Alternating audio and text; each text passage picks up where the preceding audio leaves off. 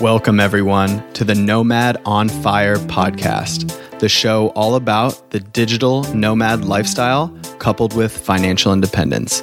We'll also be exploring tips and tricks on other lifestyle optimization strategies. I'm your host, Eric. Thanks for being here. Let's jump right in.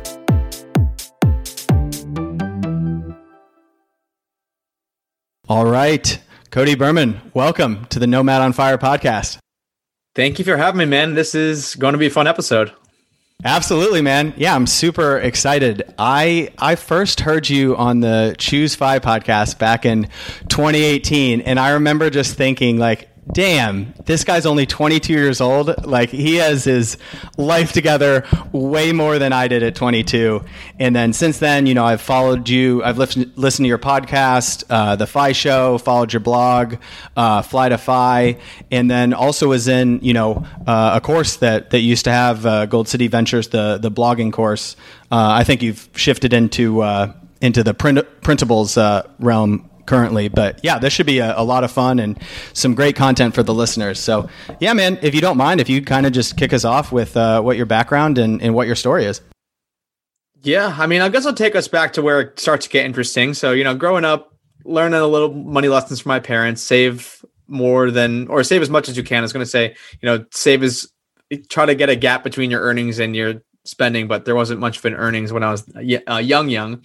But once things started to get really interesting was when my mom handed me the 4-hour work week. And that's when I was 19 years old. I was a sophomore in college. She's like, I'd already been kind of interested in entrepreneurship, side hustle-y type stuff. I just didn't have a name for it. I didn't really know what my passion was. I'd like to finding cool ways to make money, I guess, was how my mom figured I was aligned with that.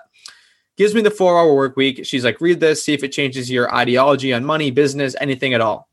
And it blew my mind. I quickly realized what Tim Ferriss called muses and what most people in our communities call side hustles. You could build up these side hustles or these businesses where your time and your money didn't have to be linearly related anymore. You wouldn't have to work 20 hours a week and make $10 an hour to get $200. You could spend a lot of time up front, and sure, you might not get the payouts right away, but these things, these systems, these businesses, whatever these assets that you're creating, they're going to pay you in perpetuity. And so I was just hooked on that idea, and I was like, I got to start some businesses. I got to get these side hustles, this passive income thing. And that's when the race started for me. Awesome. Yeah, man. I love that you mentioned the 4-hour work week. That gets talked about a lot in like the digital nomad community as kind of like a jumping off point for people, or they kind of realize that. I read that book way back in like 2008. Like, I think it had I was in college at the time. I think it had recently just came out. And I remember kind of same thing. It just like totally changed my vision of the world.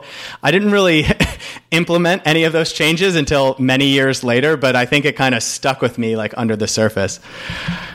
Cool. So then, yeah, can you I think back in 2018, right? Like, you had just graduated from college, you worked for about a year and then kind of dove like full send into the side hustle game. Is that how it went down?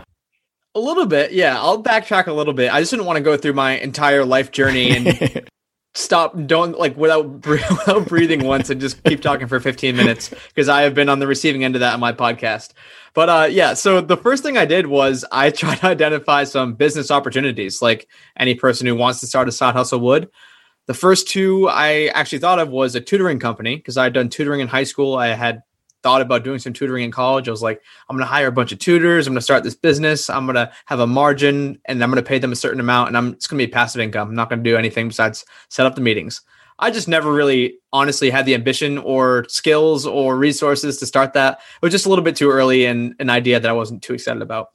Next one was a specialty clothing company. I was going to try to start my own clothing brand. And I don't know, maybe that would have taken off. I really don't know. But the farthest I got, I was talking to manufacturers on Alibaba, which is like basically a Chinese manufacturing database where you have access to hundreds or maybe hundreds of thousands of manufacturers. And I started getting in conversations with them, and I was like, no. The minimum order was like 10,000 of whatever item you're getting. And it was just like, this is ridiculous. I can't do this. The third business was the one I actually went with, and I still have that business to this day. And that was Arsenal Discs. It was a disc golf company. For those of you, Eric, do you know what disc golf is? Yeah, I've played a few times. Yeah. Okay. Okay, cool. You play disc golf. For those who don't know what disc golf is, because oftentimes people don't when I'm asked this question, it's basically like ball golf, except instead of hitting a ball into a hole with a club, you're throwing a plastic disc into chains. It's the same thing, though. There's putters, there's mid ranges, there's drivers, there's birdies, there's bogeys. It's literally the same concept, just different instruments. So I ended up, launching that disc golf company, making, oh my God, so many mistakes along the way, like an unbelievable amount of mistakes. But I learned so much from that business, man, like marketing, building websites, networking, product strategy, pricing, like how to actually have a profitable company instead of losing money when you're selling to pro shops. There were just so many lessons kind of embedded in that disc golf company. And that was in, 2016, I think I founded that. I was 19 years old. And I know you had asked about like jumping off. So that was kind of my first foray into side hustles. But I mean, I wasn't making a ton of money. It was maybe like a couple $100 a month. Wasn't retire money. I still had to go and get a big boy job. So I was grinding, getting internships during college. Like you had mentioned, I had an internship junior year going into senior year. They gave me a really generous offer. So I'm like, screw it. I'm going to take it. Even though I'm already kind of in this FI mindset and this FI space, I see people retiring it in their late 20s and their early 30s. I'm like, you know what? I'm just going to take this banking thing and I'll go and chase the entrepreneurship once the money starts to come in a little bit more. During that time, right when I graduated in January of 2018, shortly after, I started my blog and my podcast. Because I went to, and we can talk about this for a little bit too. I know we're all about nomad stuff. I lived in Australia for 6 months. So I graduated early, lived in Australia for 6 months. I was honestly bored. My girlfriend had classes a couple of days a week. And I was like, what am I going to do? And I was like, I might as well start some more side hustles. So start the blog, start the podcast. Again, I'm just learning a lot of lessons mostly. Like I didn't really know what I was doing at the start. I was trying to like make money with affiliate income through the blog, but I didn't have an audience. At my max, I was making a couple $100 a month through affiliate stuff, but that never really became a thing. It became kind of a launch pad for networking, meeting people, other opportunities that just, it blew up. It was crazy. So that's kind of when I had the confidence, Eric, to go and quit that corporate banking job. And a little less than a year, like you mentioned, it was 7 months, and quit it in January of 2019. Haven't looked back. Awesome, man. I love it. What was the, I guess, can you kind of take us back to like how you were feeling at that time? What was like the impetus for leaving that job? Was it just like the freedom and the creativity of being able to work on stuff for yourself? And I think I heard you in another podcast, like you had a super long commute and maybe it just wasn't the best, like kind of work-life balance. What was like your thought process at that time? Oh yeah, the work-life balance was horrible. Like I woke up at 5 every day and I have a 2-hour commute each way to the office. Sometimes I'd have to stay late at the office, and they did offer overtime though, which was nice. So I got paid for my misery, but I was just not having fun. Like I was struggling. I'm a big gym guy. Like I was going to the gym at 9:00 at night. It sucked. And then I'd, go home, eat something, go to bed immediately, wake up at 5. And it was just like, this is the most vicious cycle ever. And I mean, not to mention, I'm trying to do all these other side hustle things at the same time. I still have the disc golf company. I still have the blog. I still have the podcast. Like I'm editing podcasts, writing blog posts, working on the disc website on the train ride into Boston. It was horrible. But I was being frugal as hell. Like I was super frugal. My monthly expenses were like $1,000 to $1,200 a month. My housing was negligible. Transportation was paid off car, cheapest insurance possible, like everything, food as cheap as I could possibly eat. And yeah, I mean, I really didn't have too many extraneous expenditures. So my spending was a huge reason why I kind of had the confidence to leave. Because, if I was spending $5,000 a month at that point, building up $5,000 a month in side hustle income while you're working a full-time job, man, that's tough.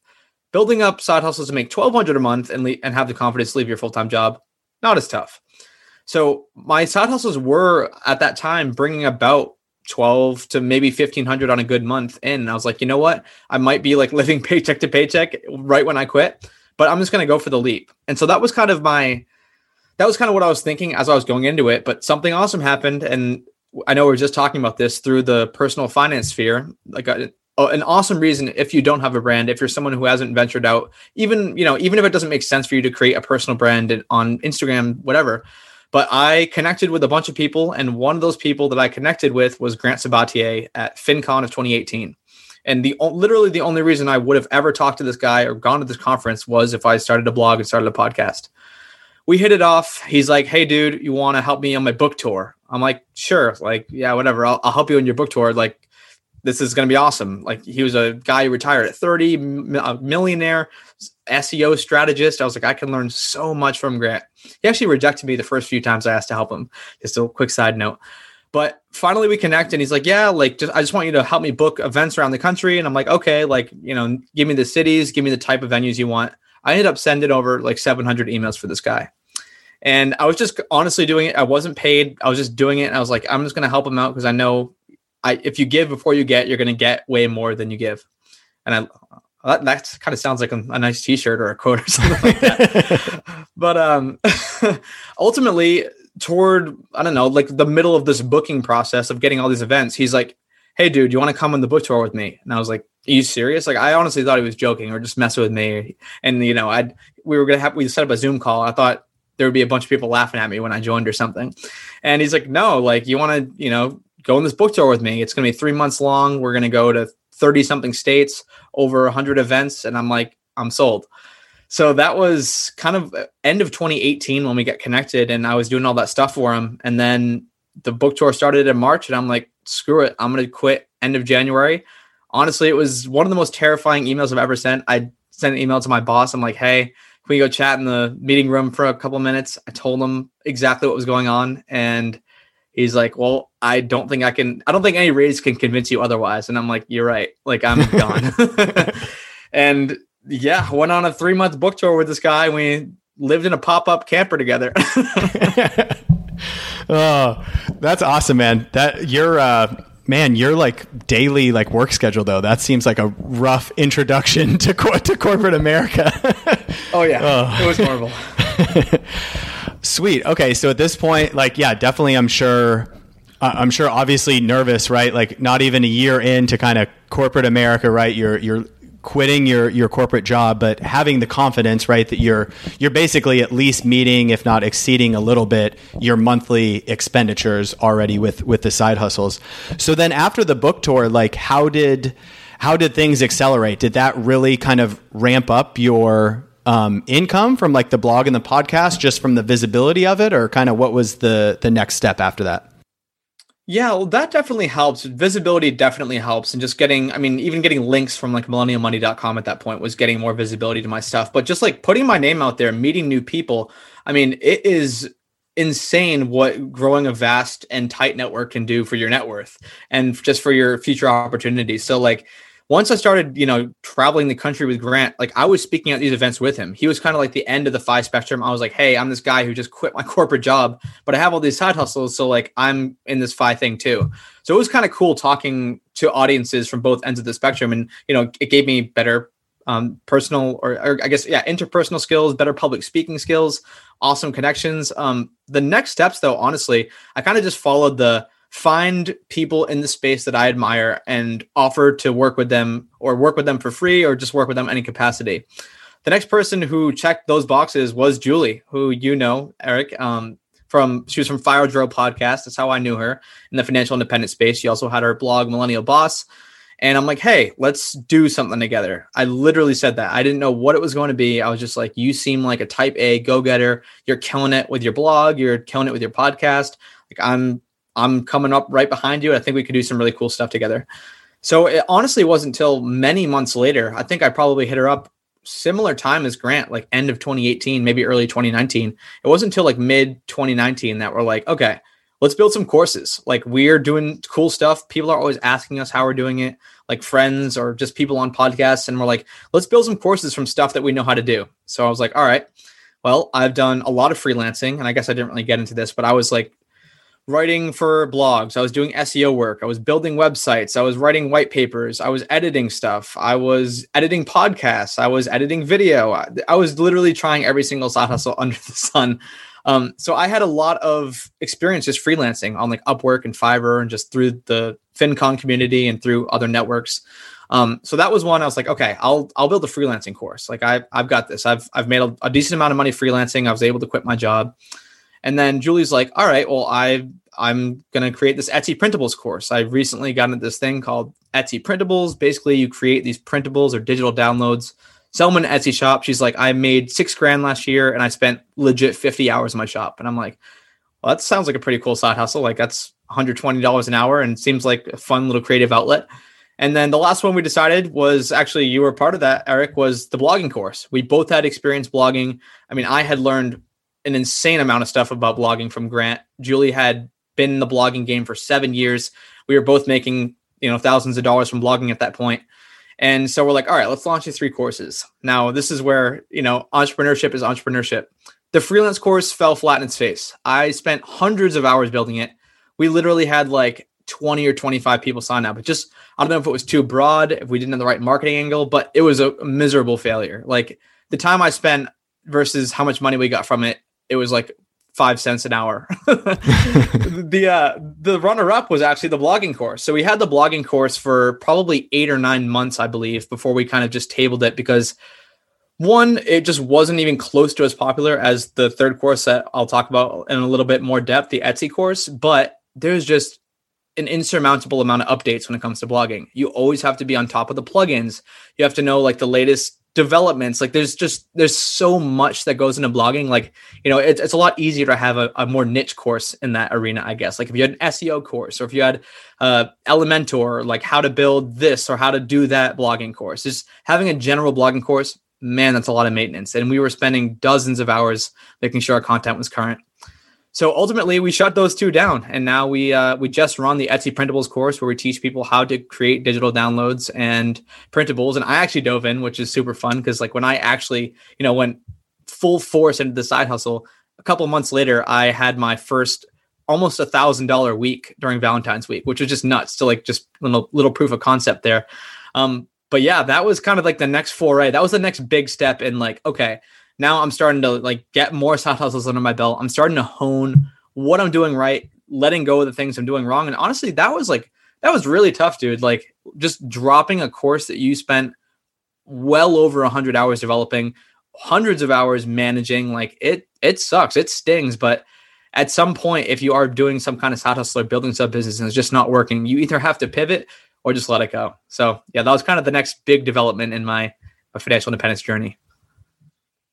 For sure. Yeah. It sounds like just evaluating the ROI of it, right? If you're putting in, cause that like, I have to say, like, I love that course. Like y'all's course was awesome. And it kind of, it was like a perfect time in my life. Cause at that point in time, I was like really kind of planning and strategizing. Like I wanted to leave my job. I was, going to start traveling, living the digital nomad lifestyle. And I had thought about it for a while, like close to a year. And I was like, oh, what am I going to do?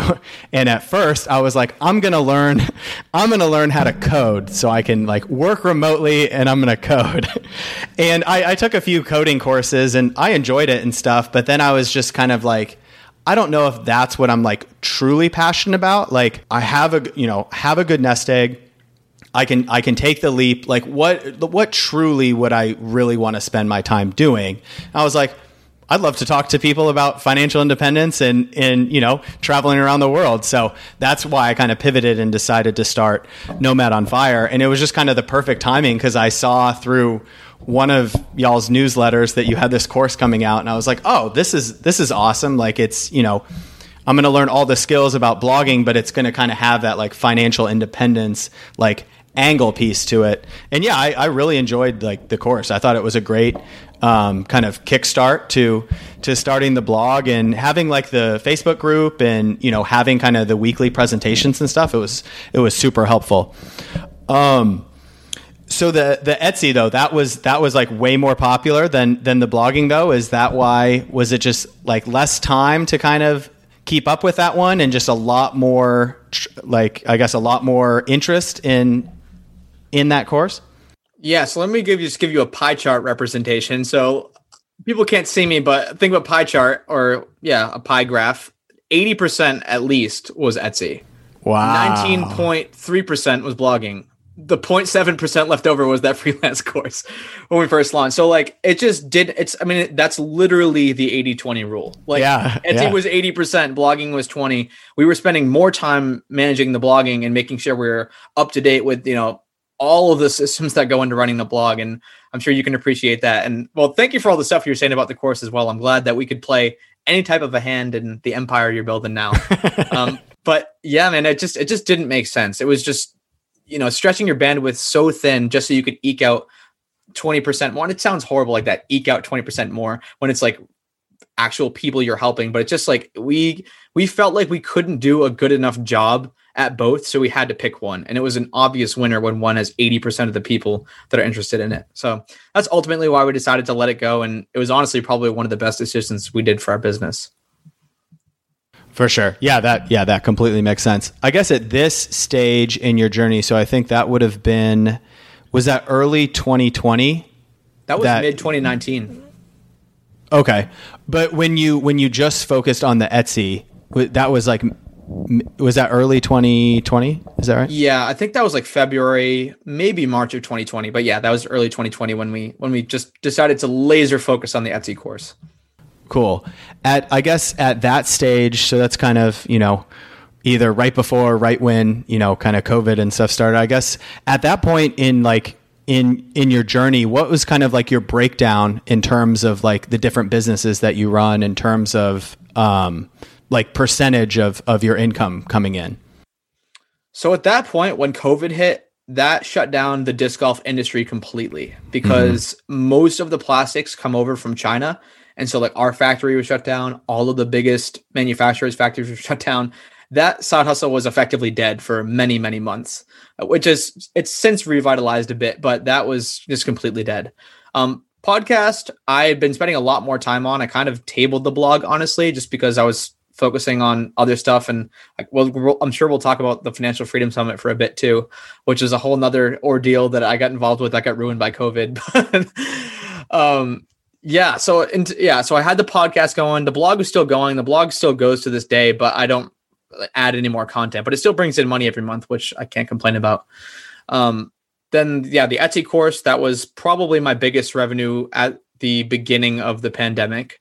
And I guess, this would have been a revenue maker in some respects. So the Financial Freedom Summit was going to be this 1,000+ person event that we had planned for St. Louis in May of 2020. And so I had co-founded it with Grant, the guy I went on the book tour with, and PT, who's the founder of FinCon. And we were super excited. And then COVID hits mid-March and we're like, oh, there's no way it's going to last till May. No way. And well, depending on when you're listening, that's not true. So that got rescheduled to late September 2020, then canceled again. And then we were going to reschedule to early 2021, canceled again, just because there's still tons of travel restrictions when we're talking now in March 2021. So yeah, that was another thing that was not eating up, but that was, I was allocating a lot of time toward the Financial Freedom Summit because managing a conference of that caliber, planning, getting all the systems set up in the background, that is a huge undertaking that I didn't foresee. But yeah, that was kind of everything that was going on in the beginning of 2020. But I know we kind of chatted before this and definitely had some developments and definitely took advantage of quarantine and not having kids in the house, kind of having just unlimited free time. I couldn't travel. A bunch of my travel plans got canceled. So went hardcore to the grind, got into some real estate, even got another side gig, Eric. I was going to say, man, like I feel like you have done and like succeeded in so many different types of side hustles. It's like so cool to follow your journey because I feel like you try something new and like have success with it and then share like those best practices. Right. So it's cool to follow along. Well, I don't want you to say that you're like, you try something new. There's definitely things I try at and I'm horrible and I just give it up but I think the most important part is that I'm trying. Like I might try 5 things and 4 of them fail. And then one of them is a success story. And then I can tell that on podcasts, but like I'm trying a bunch of stuff in the background all the time that doesn't work. So I just want to make sure that anyone listening, like, don't think I'm some crazy anomaly rock star who just succeeds in every business he starts. I fail all the time too. In terms of kind of shifting away from the blog and focusing a little bit more on the podcast, can you kind of talk about that a little bit more? Because I also made a similar switch, not in terms of like, it was making more money, but just in terms of personal enjoyment. Like I felt like blogging for me, like I like writing. I think I'm a halfway decent writer, but I feel like I would spend just hours sitting there at the keyboard typing away, and then I would post something, and then it would get zero traffic and no one would see it. Where the podcast I enjoy so much more because I feel like it's still valuable, really valuable content for the listeners. But then I personally enjoy it way more because I get to have, fun conversations and learn from interesting people like yourself. Can you kind of talk about that, like transition? Yeah. So I guess there's two ways to answer this. So there's the money side, and then there's just the personal fulfillment, like I don't like doing this anymore side. So I'll answer the personal fulfillment side first. So I just honestly didn't like writing anymore. Like I enjoyed talking so much more, and I still do. I like talking so much more than I like writing. And I was spending hours, like you mentioned, hours writing multiple blog posts a week, like struggling to compete with other people. And I could just talk freely to all these cool people, make all these awesome connections. And I mean, of course you're going to make cool connections blogging, but you're not having an intimate hour, like an hour-long conversation with someone. It's just not even close to the same. And like, that's what I thrive on. As my story has kind of told, I thrive on networking and finding like-minded people, finding people where I can fill one of their skill gaps. Like maybe they have the notoriety and the clout and the resources, and like early in my journey, like I was talking about, but I have the hunger, I have the grind, I have the energy. Like I can do this. So yeah, that was kind of the reason in terms of personal fulfillment. Like I just didn't really like blogging as much as like podcasting. In terms of money though, so blogging, I think, especially in the financial independent space for like my blog, which is Flytify, you have to be, or it makes more sense. It's easier to make money and put less effort into a blog that is more niche. And I'll explain quickly. So if you're just trying to rank for everything financial independence and like you want to be the financial independence blog, you are competing with some heavy hitters out there. You're competing with the Mr. Money mustaches, like Grant on Millennial Money, websites like that, whose domain authority, and basically that just means like their rank on the internet, is just so much higher than yours. You have no chance of competing for, how to do a Roth IRA conversion. You have no chance for competing on this or that is in personal finance. Now, maybe if I went super niche and I became like the guy who just focuses specifically on like Roth conversion ladders, for example, and I just write about that, then maybe I'll start to get more traction. People will come to my site specifically for that thing. But, the way I launched the site, it was just kind of really broad in the personal finance, financial independent space. And I was like, unless I put an ungodly amount of effort into this thing, I'm not going to start eking out and ranking, like page ranking for above the competition. So it just didn't make sense for me anymore. Whereas a podcast, I mean, all that matters is audience building. Like you're not really outranking people on a podcast. Of course, you're outranking someone subscribes to you rather than another show. But it's not like if you're not on the first page of Google that you're never going to make ad revenue or you're never going to make affiliate revenue from this product or this post that you created. So that was kind of from the money side, just the ideological. I was like, you know what? I don't want to put this much effort into building these awesome posts and making these custom lead magnets on my blog to like get people to sign up for my email list. It was just like, it seemed like so much work for not as much return as I could get in other places. Okay, cool. Yeah, that makes complete sense. I guess now would be maybe a good time to ask this. Like, I feel like you've tried a lot of different things, right? Like if somebody comes up and they ask you, like, do you have any top recommendations? If someone's like, oh, I want to start a side hustle, I don't know what my skills are, but like, what should I look at? That is a great question. And I get asked that so much. Like all of my friends, dude, what side hustle should I start? What side hustle should I start? And I'm like, think about, so if you don't want me to just give you an answer, and I can do that as well, think about the skill gaps that people with a lot of money have. So now you're thinking of corporations, people in their 50s, 60s, whatever. And you're like, okay, what don't know how to do? Well, they don't know how to do social media very well. And no offense to any 50, 60 people in that cohort listening, but you have all the money right now in today's society. And you probably aren't very experienced on like ad platforms or just like things to do with new technology or building websites, things like that. If you can build skills that fill the skill gaps of people with money that have successful companies, the money is there for you, waiting for you to take it. That's what I tell everyone. So like, there's so many answers in that. It's, learn how to run Facebook ads, learn how to run Pinterest ads, learn how Google ads work, learn how to run social media, learn how to use social media automation tools to run social media for companies, learn how to build websites, like learn how to do SEO optimization for websites. Because, if there's an established business and they don't know how to do something on the tech side that can just make their life so much easier or make them so much more money, that's literally just begging for you to kind of fill that skill gap and take the money from them. And, it's not like not a zero sum game either. So let's say there's a super successful electrician.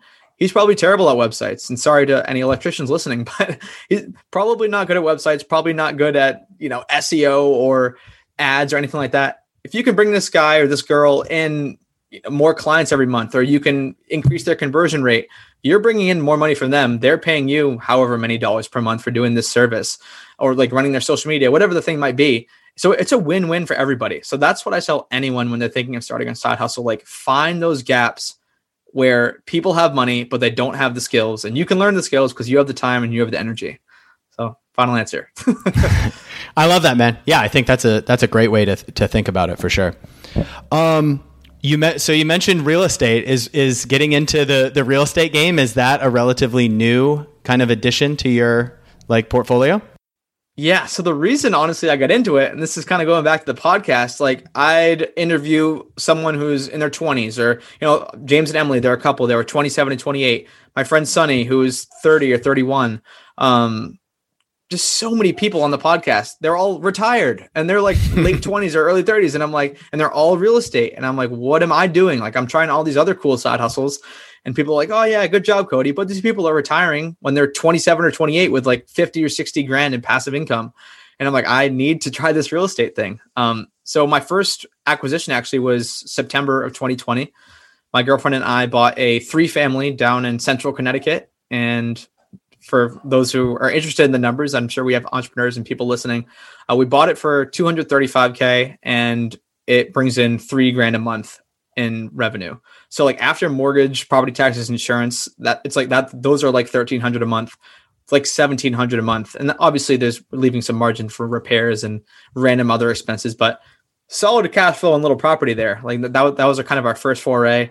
A couple of months later, ended up buying a duplex 0.2 miles down the road from that first one. Numbers on that one, we bought it for 170, put some work into it, about 20 grand of rehab.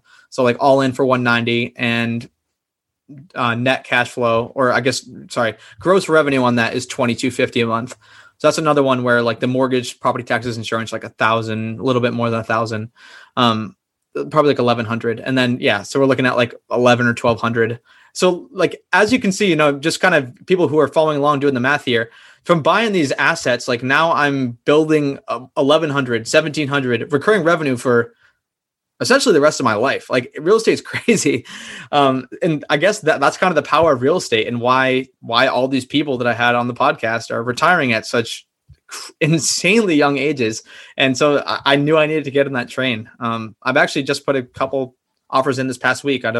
One of them didn't get accepted. We're still waiting to hear back from one of them. And the house we're living in now is kind of a strange little house hack. So we bought this in December of 2020. And basically it's there's a detached 1-bed, 1-bath. And next to us, literally like 50 feet over, there's an office space attached to a 4-bedroom apartment.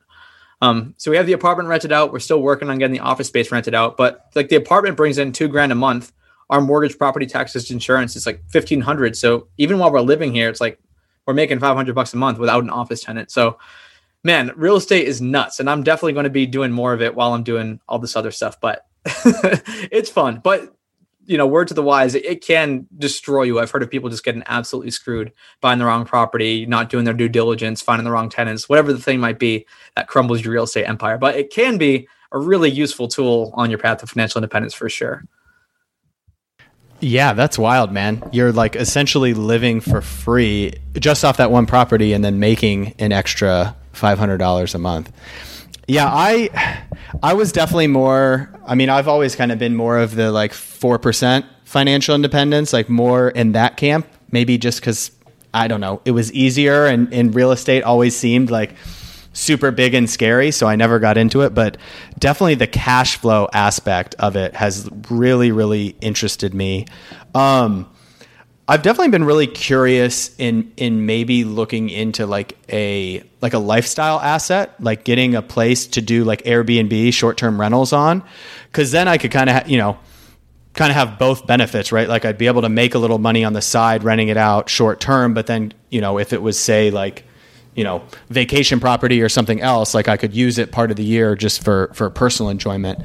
I think I heard you talk on another show about that. Have you looked into like Airbnbs or short-term rentals at all? We've looked into it. We haven't pulled the trigger yet. And honestly, the biggest reason is just management. Like right now, I have the plumbers, the electricians, I have every single person in place. So it gets super easy for me to manage the property. And people are like, they're about an hour away, the ones in Connecticut from us, that besides the one we're living in, obviously. But people are like, oh, how do you manage the property? It's like, well, if a pipe bursts, I'm not going to fix it. Like I just call the plumber. Like even if I was next door, I'd call the plumber. Like there's not really a difference of once you set up the systems, they're pretty easy to manage. But with an Airbnb, it's just like so much more hands-on. Like, that's kind of a freak thing if the pipes burst. But like you got to be on your cleaning person every day or every time that, your Airbnb people turn over. It's just like if there was one closer to us, but like we just don't know anyone in that area that does Airbnb, and we did look into it. But one thing I was seriously considering is we go skiing all the time, me and my girlfriend Lauren. Those properties print money during the winter. It's nuts. You can buy a house for like 150, 200K up near a mountain and then rent it out for $200, $300 a night during ski season. It's like you have the potential to be making like, $4 or $5 grand a month for a couple months, which is just absolutely nuts. So I've looked into it, haven't pulled the trigger yet. I mean, it could be something down the pipeline, but I definitely need to find a solid company that I trust that could actually manage the Airbnb, that I know is going to be clean and they're not going to be stealing stuff and ruining the place or whatever. I talked to a realtor on a ski lift one time in Colorado, and she was telling me about short-term rentals up there in the mountains and just how much money you can make. I was just like crazy, dude. It's literally insane. So you mentioned you can get burnt, right? If you don't do your due diligence, you get involved in like the wrong property. What were some of those like tools or resources that you use to kind of prepare for buying that first property?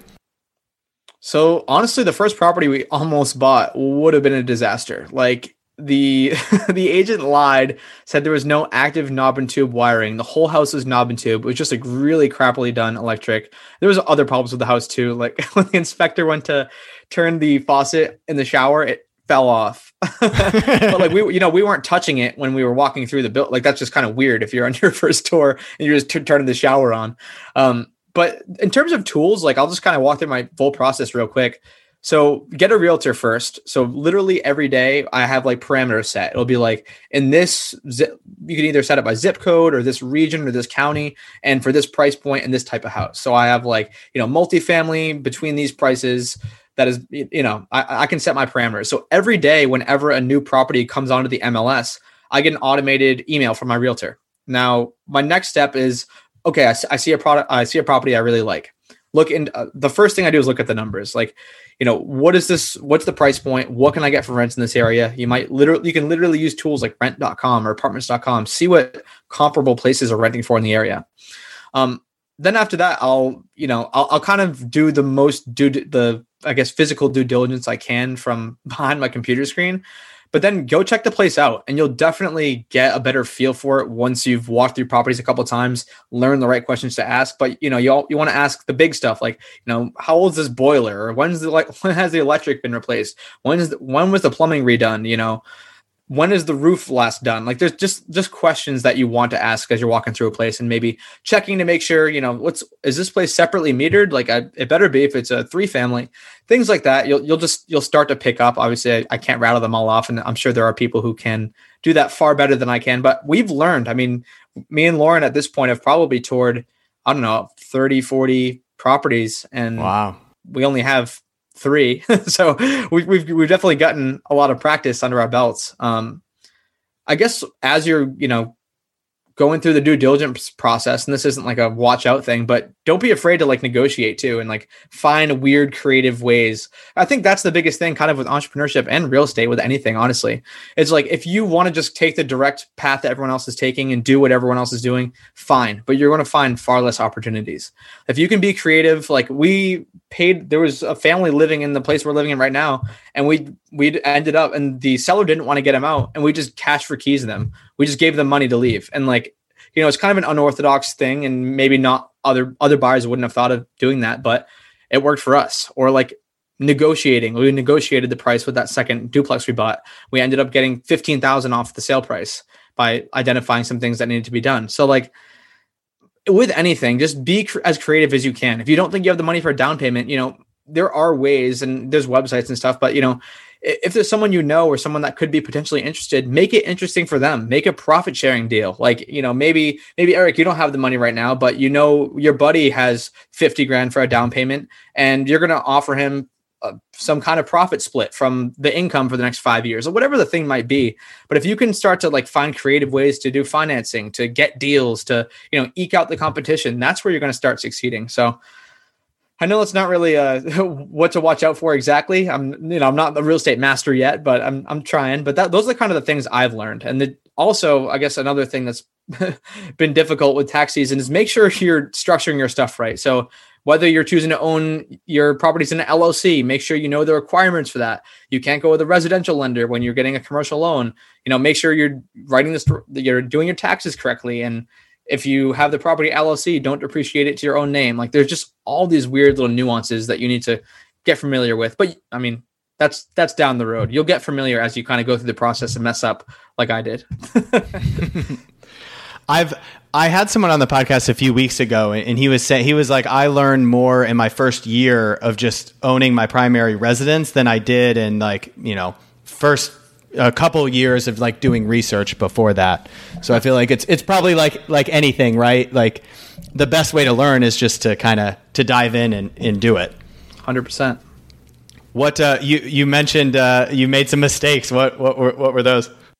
Yeah, so we ended up buying the properties in my personal name because whole lending fiasco. So basically the lender had to change their rules, and people have been listening to my story, kind of following the timeline. I don't have like 2 years of solid income from one source. I'm making good money, but like it's all from all different places. It's like literally a scattershot of income. And so Fannie Mae and Freddie Mac had changed their regulations during COVID and said that like any income doesn't have 2 years of seasoning is ineligible to be counted. And so my income went from a lot to nothing. And the lender I was working with was like, sorry, like we can't do this deal. So I ended up having to go with a commercial lender, but I had already signed all the contracts in my personal name. So it's just like going to be a hassle for me to close separately. So own these properties in my personal name. Now tax season comes. We're recording this in March 2020. So we've been running all of the income and expenses through our LLC because we want to kind of build a financial record for that LLC. So ultimately down the road, we're going to buy properties using a solo 401k opened by that LLC so we can evade taxes on capital gains and rental income. Long story short. But so now since the properties are owned by me and not in the LLC, we can't legally take the depreciation into the LLC because it's owned by me. So we're working on getting that switched over from on the lender side. It's going to cost probably a couple grand doing all the lawyer paperwork to switch all the loans, to switch the property ownership into this LLC. Whereas like if I did it the right way, or I guess, I mean, I didn't have too much of an option, but I wasn't as informed as I would have liked to be. So it's kind of just a nightmare now figuring things out after. But like, all of this being said, I'm so glad I did it. Like I've already learned so much, even if it costs a couple grand for my mistakes. I was just, telling you my numbers, and I'll make that back in a couple of months just from getting these properties. So I definitely don't regret it per se, but I wish I was a little more informed. And I mean, there's really no way to do that. Like I'm a guy who hosts a financial independent show. I've probably interviewed 20 plus real estate people, but like, it's just such a nuanced thing. Like you're not going to get every answer from random stories. Right. There's some scenarios that are just super specific and stuff. Yeah. Yeah. So yeah, those are my mistakes this year, but I won't make them next year. I promise you that. For sure. Yeah. As long as you're learning from them, then that's what you got to do. Cool, man. All right, I wanted to switch it up a little bit here. I feel like we've covered a good amount of your story. I had a few kind of just more random questions. I want to so we kind of talked about it with your side hustles in real estate, kind of from like a philosophical sense. I wanted to get your kind of thoughts on like having like a large nest egg, like 4% rule, like maybe a more traditional financial independence path versus like a cash flow method. I think you coined that term, right? of cash flow fi. Can you kind of just, I'm sure we've kind of touched on it throughout the conversation today, but just at like a high philosophical level, can you kind of talk about why you prefer that a little bit more? Yeah. Well, thank you for the credit. I've noticed that some people have, I think I was the first one to put that on the internet. I had a post about it, cash flow fi. People Nice. who have real estate are cash flow fi. They just didn't have a word for it, I guess. But I guess financial independence is the same way. But basically, the reason why I didn't want to do that. So honestly, when I first got in, I was in college and I wanted to be like an investment banker. I wanted to make as much money as possible. I had already read about this FI stuff. I told you I was 19. I discovered Tim Ferriss shortly after. It was Mr. Money Mustache and that whole gang of financial independence heroes. Mad scientist, all the people with, crazy superhero names. But I was like, okay, I made a spreadsheet. I'm a big spreadsheet nerd, as many people are in this community. And I was like, I can probably work for 6 or 7 years, like based on what I'll be making first year out of college and based on my raises and what I thought my savings rate was going to be. And I was like, I can be done in 7 years. Like I can retire when I'm 29. That was my goal. And as we just talked about that, obviously that story didn't quite pan out, but that was kind of the 4% rule. That was the nest egg. Like I was good. I was aiming for, I think 1.25 million. Just based on, general rate of return, like 7%, I think I was expecting in my calculator. But the reason why I didn't want to do it was just like and of course there are people who do like their jobs. I just didn't like my job. I felt trapped. It wasn't worth the sacrifice to me. And I've debated with many people on this, actually Doc G being one of them. And, a lot of people say, you know what, Cody, you're 29 and you're going to be retired. Like, just do it. Just grind out the 7 years. Like whatever, your life's gonna be miserable. But it's like, why? Like if I have another option to not be miserable, to make comparable or more money, retire faster using this cash flow fi method, why slog away in this corporate job that I absolutely hate to hit some nest egg number and then not know what I'm going to do? And of course, like that's a conundrum that a lot of people fall into when they are approaching fi. They don't have a side hustle. They don't have hobbies. They don't know what they're going to do. And of course, sitting on a beach all day sounds awesome and glorious, but I'm sure most of us will get pretty bored after a couple of months of that. So the cash flow fi is just so attractive to me because like I've been talking about this whole episode, like the Tim Ferriss, the muses, the side hustles, whether it doesn't have to be real estate, it doesn't have to be a blog, doesn't have to be a course, but these things are producing residual income for me now every month where it doesn't have to be, no effort whatsoever, but very little effort and getting reward from stuff that I did way long ago. So that's kind of the attraction for me is like, you buy a property and even if you're making $500 a month, like from one property, fine. You're not going to retire off $500 a month, but you buy 5 more properties. Now you're looking at $3,000 a month, or, you buy 10 properties. Now you're looking at $6,000 a month. Like it just keeps on compounding. And the more of those, I guess, in that scenario, you'd be making $5,000 a month. I just don't want people to think I'm bad at math. But every single asset you build, you build a blog that makes $100 a month and it's like some blog that's ranking for very niche keywords. Like I was talking about before, like you have the best blog for llama brushes. I totally just made that up. Hopefully no one steals my idea, but like something that niche, it's not going to make you a lot of money, but it's going to be a recurring income stream. If you rank, or if you have some product or service that you really don't have to put forth any more effort because you've already built the system. You've already built the thing to bring you money. All you need to do is just let it ride and tweak it every once in a while. So that's what's so attractive to me about cash flow fi. It's faster. I think it's more fun than just saving up as much money as I possibly can and then just withdrawing. Because I don't think I'm ever going to stop working, honestly. Like I could just keep withdrawing using the 4% rule, but I'm going to keep grinding. Not to my detriment, but like at least just try new side hustles, even if it's a couple hours a week. Who knows? So that was going to be my next question. I was going to say, do you think you could ever see yourself like retiring in the traditional sense? I think I already know the answer to that, but like, what are your thoughts on that? And then, what does the future hold for you? Yeah, I don't think I'm ever going to retire in the traditional sense. I just have too many ideas, so not enough time. Like I'm always thinking of new ideas, and I'm like, well, I'm not going to have time to actually make that thing successful. So I'll have to table that for now, along with the 500 other ideas that I've had. I mean, I could definitely see myself working like 5-10 hours a week, no problem. Like that would be fun, like a couple hours a day, but just like having something to work toward a bigger goal. Like I'm a very goal oriented person. Um, Even if it's just taking little small steps and to ultimately achieve something awesome at the end. But for the future, I mean, honestly, man, I'm just taking things in stride. Like if new opportunity presents itself, I can make the bandwidth for it. Like I know a lot of people, that's an excuse that like, I don't have the time for this hot hustle. I don't have the time for this, whatever. If something is important enough, like you're going to make the bandwidth for it. If you have a heart attack, you're going to make it to the hospital because that is going to take up all your bandwidth because that's the most important thing in your life right now, staying alive.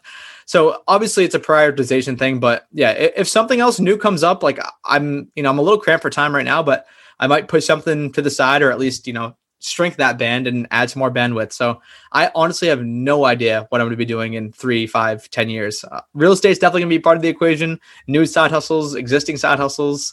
I don't know. I guess we'll have to check in. For sure, man. Yeah, it'll be cool to follow your journey and see where you're at with everything. So a little bit different, kind of mentioned it before we started recording. I've been trying to talk about this a little bit more on the show recently. I think this has been some like really good insights in kind of how people are able to be successful. So I wanted to kind of talk to you about like some of your daily habits. What are some things that you do, either consistently day to day or on a consistent, maybe weekly or monthly basis, that you feel have helped you be successful? To-do lists are huge for me. Like I used to be a guy who just kind of put everything in my head and hope that I did it and hope that it got done. I'm like, I'll remember to do that. No, that's nobody works like that. You're going to be so much more effective using some kind of to-do list. I personally like using Asana. I use that in 2 of my businesses now, but yeah, that has been a lifesaver. Even just reminders on my phone. Like I don't remember stuff or I don't remember to do stuff unless I set up reminders. So that's kind of like a day-to-day, like make sure I get this thing done. Also, another strategy I use is time blocking. And so I'll literally put my phone on like airplane mode and just like grind something out for 2 hours. Like this is my time to do this. I won't answer calls. I won't answer emails, whatever. I'll just do that task, whatever the thing that I assigned for myself in Asana. Like no excuses whatsoever. In terms of bigger picture, and this is something that I've had to work on because I used to, and this is kind of like back when I started like blogging and podcasting, get so caught up in the minutia. Like I would spend 4 hours editing a 45-minute podcast. I would spend so many hours like optimizing the widgets and the plugins on my blog and like going through and trying to, it was just ridiculous. Like one time I spent like 2 hours trying to adjust the header on my About Me page on Flytify. And it's like, that is the biggest waste of time ever. Like I could have built a friggin' service or product in that amount of time. So I've learned to take a step back, look at the bigger picture, like directionally, is this project that I'm working on right now, how is this helping me? What's the end goal? Is it going to make me money? Is it going to get me fulfillment? Whatever that thing might be for you. But, take a step back and see if the little things you're taking, because, if you're just in the day to day every single day and never taking a step back and saying, this thing I spend doing 20 hours a week actually isn't doing anything for my business. And that's kind of the harsh realization I had. Grant was actually someone who opened my eyes to kind of bigger picture thinking, but I do that now every couple of weeks. And I'll just like step back, see the things I'm working on. Is this actually moving me forward in this business or that business? And then if it's not, reassess. I've definitely gotten better at dropping things, quitting things, especially with the course. I mean, that hurt, that sucked, but it was for the best. So that's another thing.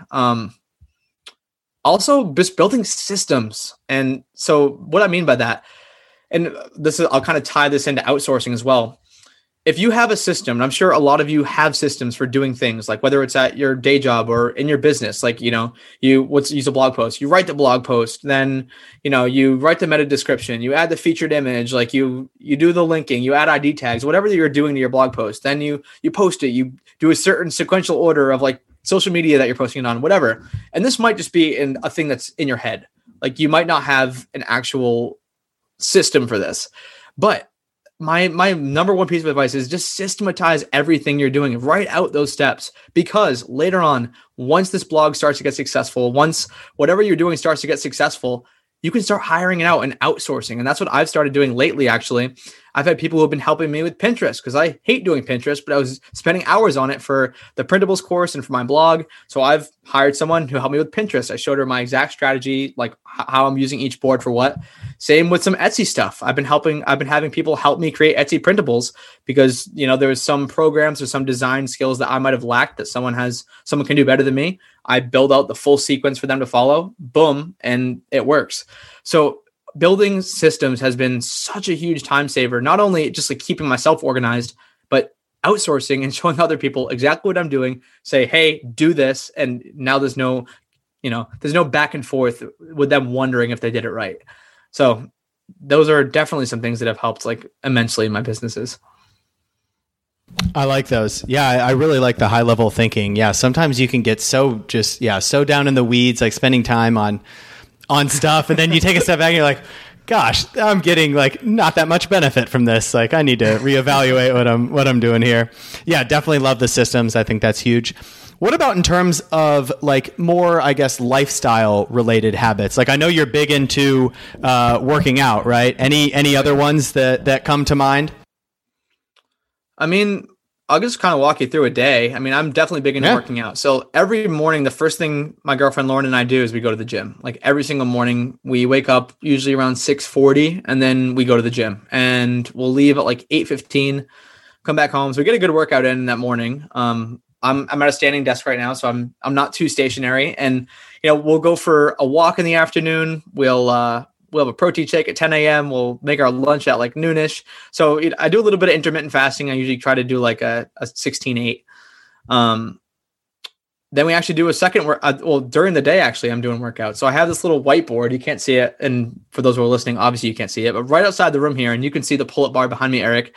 But I have a little whiteboard, and every day I try to hit my pull-up, my push-up, and my abs goal. And so like every time I walk by that thing, if it's like empty or there's not enough on there, it's just like, a little punch in the stomach. Cody, go do a little workout. And so like I'll literally walk 10 feet over, get a little workout in, and I just feel so much better. Like if you're having a crappy day on the computer, there's nothing better than ripping out some pull-ups and push-ups and doing some ab work, even if it's for 2 minutes. Like it gives you that release. So I love doing that. We do another workout later on in the day.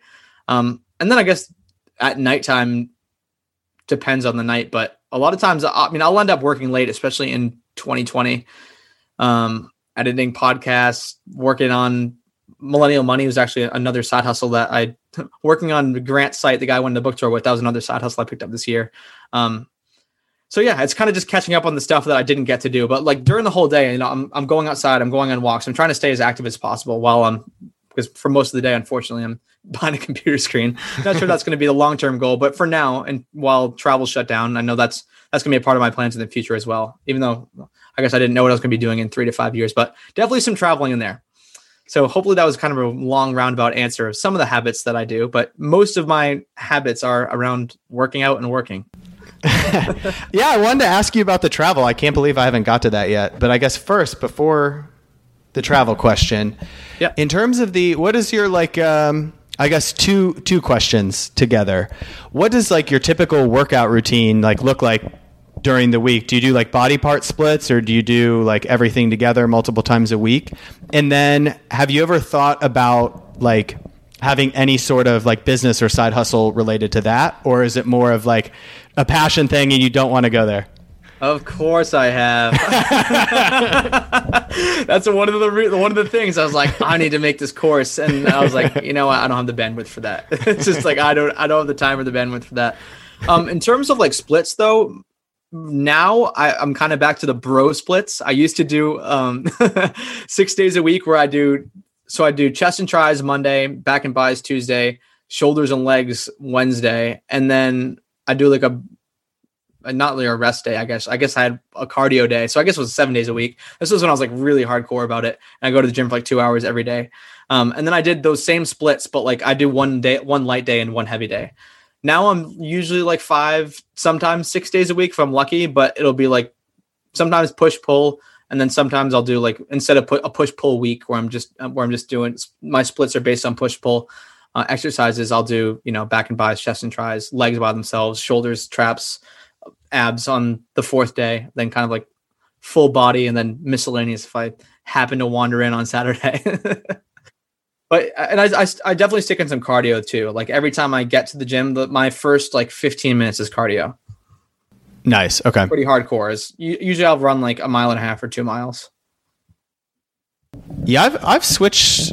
I'm 31 now. Like I've switched my kind of routine up. I mean, I've been same thing. Like I've been really into lifting weights for a while. I think I started when I was like 13 years old, and I've switched it up. Like definitely after college, I was not in too good a shape. I would just like lift on my own, and then I did CrossFit for a couple years. Like I really liked that. That helped me get kind of back into good shape.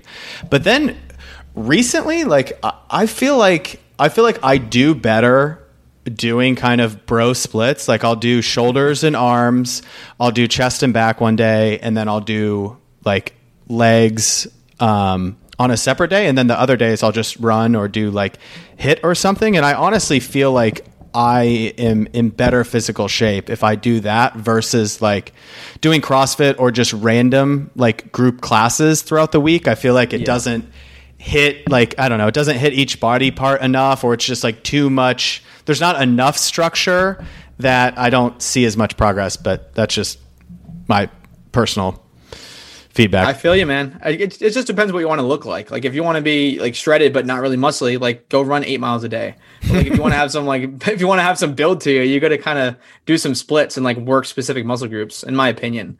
I mean, there are huge guys that do like full body CrossFit stuff every day, but it's less common than you see like a bodybuilder at the gym who's, hitting specific exercises and specific body parts each day. For sure. Yeah, I could talk about working out for a while, but don't want to spend too much time on it. I guess last thing I have for you. Yeah. So travel, right? Like you work for yourself, your location, independent. Like, have you thought, I know you lived in Australia for 6 months. Have you considered like doing the digital nomad lifestyle obviously, maybe post COVID, right? But like, have you considered doing more of kind of a traveling around type of lifestyle sometime in the future? Definitely. Yeah. We were honestly, Lauren and I, we had trips planned for 2020. Like we were going to go to Cyprus and visit actually that couple, James and Emily, I talked about for a couple weeks. We are going to go to Europe for a couple more weeks. Like it was going to be like, full-time traveling around the entire year, just because we do have a pretty solid friend group at home. Like I'm still friends with a bunch of my high school friends and college friends, and it's fun traveling. Like I loved going to Australia for 6 months, but I definitely missed home. Like I was like, I miss hanging out with my friends, and you can make new friends anywhere, but it's just different. Like having those friends that you've been friends with for 10 or 15 years, that you have those stories you can laugh about, rather than the person you met at the bar that you've been going on fun adventures with. It's a little bit different of a friendship. But that's definitely in the plans for the future. I mean, whether it's 6 months or even a year, kind of stationary somewhere, but somewhere abroad. I don't think we'd do like the, move every 2 weeks or 3 weeks type of thing, like the hardcore digital nomad. But I could totally see us going to Australia or Southeast Asia for some extended period of time for sure. Awesome, man. Yeah, I love it. I think I've kind of changed my views on it as well. I would love to do in the future more of a hybrid model. Like I think I have a good, like, same thing, kind of family, good friend community. Like in Austin, I'd want to spend, good portion of the year here. Because there are significant benefits to living a stationary lifestyle. I would say the community piece probably being the biggest one. And then the rest of the year, you still get all the amazing benefits of travel and seeing cool places, geographic arbitrage, just, experiencing different foods and cultures, and all the benefits of travel. I think a hybrid model, you kind of get the best of both worlds. Love it. That is my approach as well, man. Awesome. All right, Cody, this has been a lot of fun, man. I really appreciate you being on the show. If people want to connect with you, they want to learn more, where are some of the best places to find you at online? Well, if people are listening, so they clearly like podcasts, so definitely check out my podcast, The Fi Show. And honestly, you can probably just hit me up on the contact form there. I'm super responsive. You can find me at social media, Cody D. Berman on Twitter and Instagram. And I'm definitely happy to connect with anyone who's in this community. I love meeting new people, as you've heard from this podcast, and seeing what opportunities lie ahead for me, and, seeing how I can help other people out and making something happen. Awesome. I love it. Cool. Cody, thanks so much for being on the show. Thanks for having me, Eric. Cheers. Thank you so much for listening to today's episode of the Nomad on Fire podcast. If you like the show, if you could do us a huge favor, and please subscribe on whatever platform that you're using to listen to this. If you could also leave a 5-star review, that would really help us out and allow the show to be available to more people. See you next time on the Nomad on Fire podcast.